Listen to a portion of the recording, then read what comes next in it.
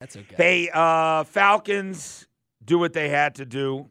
It was there was nothing else. I love when Arthur Smith said we desperately needed a win. He talked about Wednesday practices was ferocious this week. Everybody knows how they went into the bye week with about as much negativity as you could ever have. Losses consecutively to Tennessee, Minnesota, Arizona. And just abysmal 4-6 quarterback situations as well. Yeah. So you're all ride or die with Desmond Ridder now, even with his 2 picks. And Arthur Smith said, never thought of taking him out.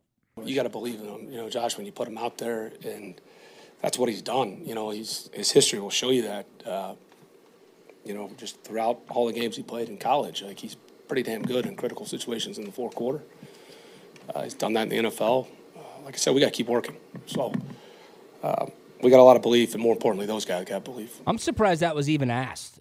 Watching that game, even with the turnovers, never even crossed my mind. Yeah, they're done. That Taylor Heineke. Heineke. I tweeted it right after the second pick. I said, Desmond Ridder will have every opportunity to win this game. He needs to at least just come back and just keep slinging it, because New Orleans is going to, and they didn't do a good job of it, they're going to try to stop the run and say, let Desmond Ridder beat us. He did with that throw to Bijan Robinson, and then at the end of the game, our offensive line just pounded them. Here he is talking about 6 games left to go win a division. Look, this thing's got to play out. I mean, we got 6 games to go, right? And it'll feel like 6 lifetimes. I mean, it's just the National Football League. And, the ebbs and flows. I mean, you call about a couple plays in the last 2 games, and we knew coming off from the bye week, everything we talked about, just some of the things logistically we want to do as a staff. We certainly did that. Ways we wanted to play, getting some guys in space, I thought helped us. And then, rolling through personnel defensively, keeping guys fresh. I think you saw a little bit of that. So we got plenty of stuff to work on as always, but overall, good team won. Falcons showed a lot of resiliency. And look, Desmond Ridder turned the ball over twice. That's just who he is. You go into Sunday knowing that he is going to turn the ball over. In his postgame press conference, he said probably for the 10th time this season, I turned the ball over, I got to clean it up. And here's how you bounce back from that. You get Jesse Bates to get a pick 6. You get Jesse Bates to force a fumble in the red zone so you even out the turnover margin. Jesse Bates saying he watched a ton of film on New Orleans. He knew this play was coming. He talked about the biggest play of the game. Trusting my instincts, man. Just coming off that bye week, I think, everybody had to come to life and just reset with this bye week. And I seen 22 motion. And it's just simply film study and all the extra meetings that we do, all our coaches with the cut-ups. I give all props to them, and it's just me just checking gangster and making them play. It's a play that they ran, that they've shown on film, and I took advantage of it and got my 4th one for a touchdown too. So a very special moment for me for sure. It is awesome to see those moments come to fruition during a football game. Watch. That is what those guys do all week long. They study film. Yep. They look at tendencies in certain situations. Jesse Bates, the end zone view of his eyes immediately breaking on that ball. He knew where Derek Carr was going. He knew what play was coming when 22 went in motion.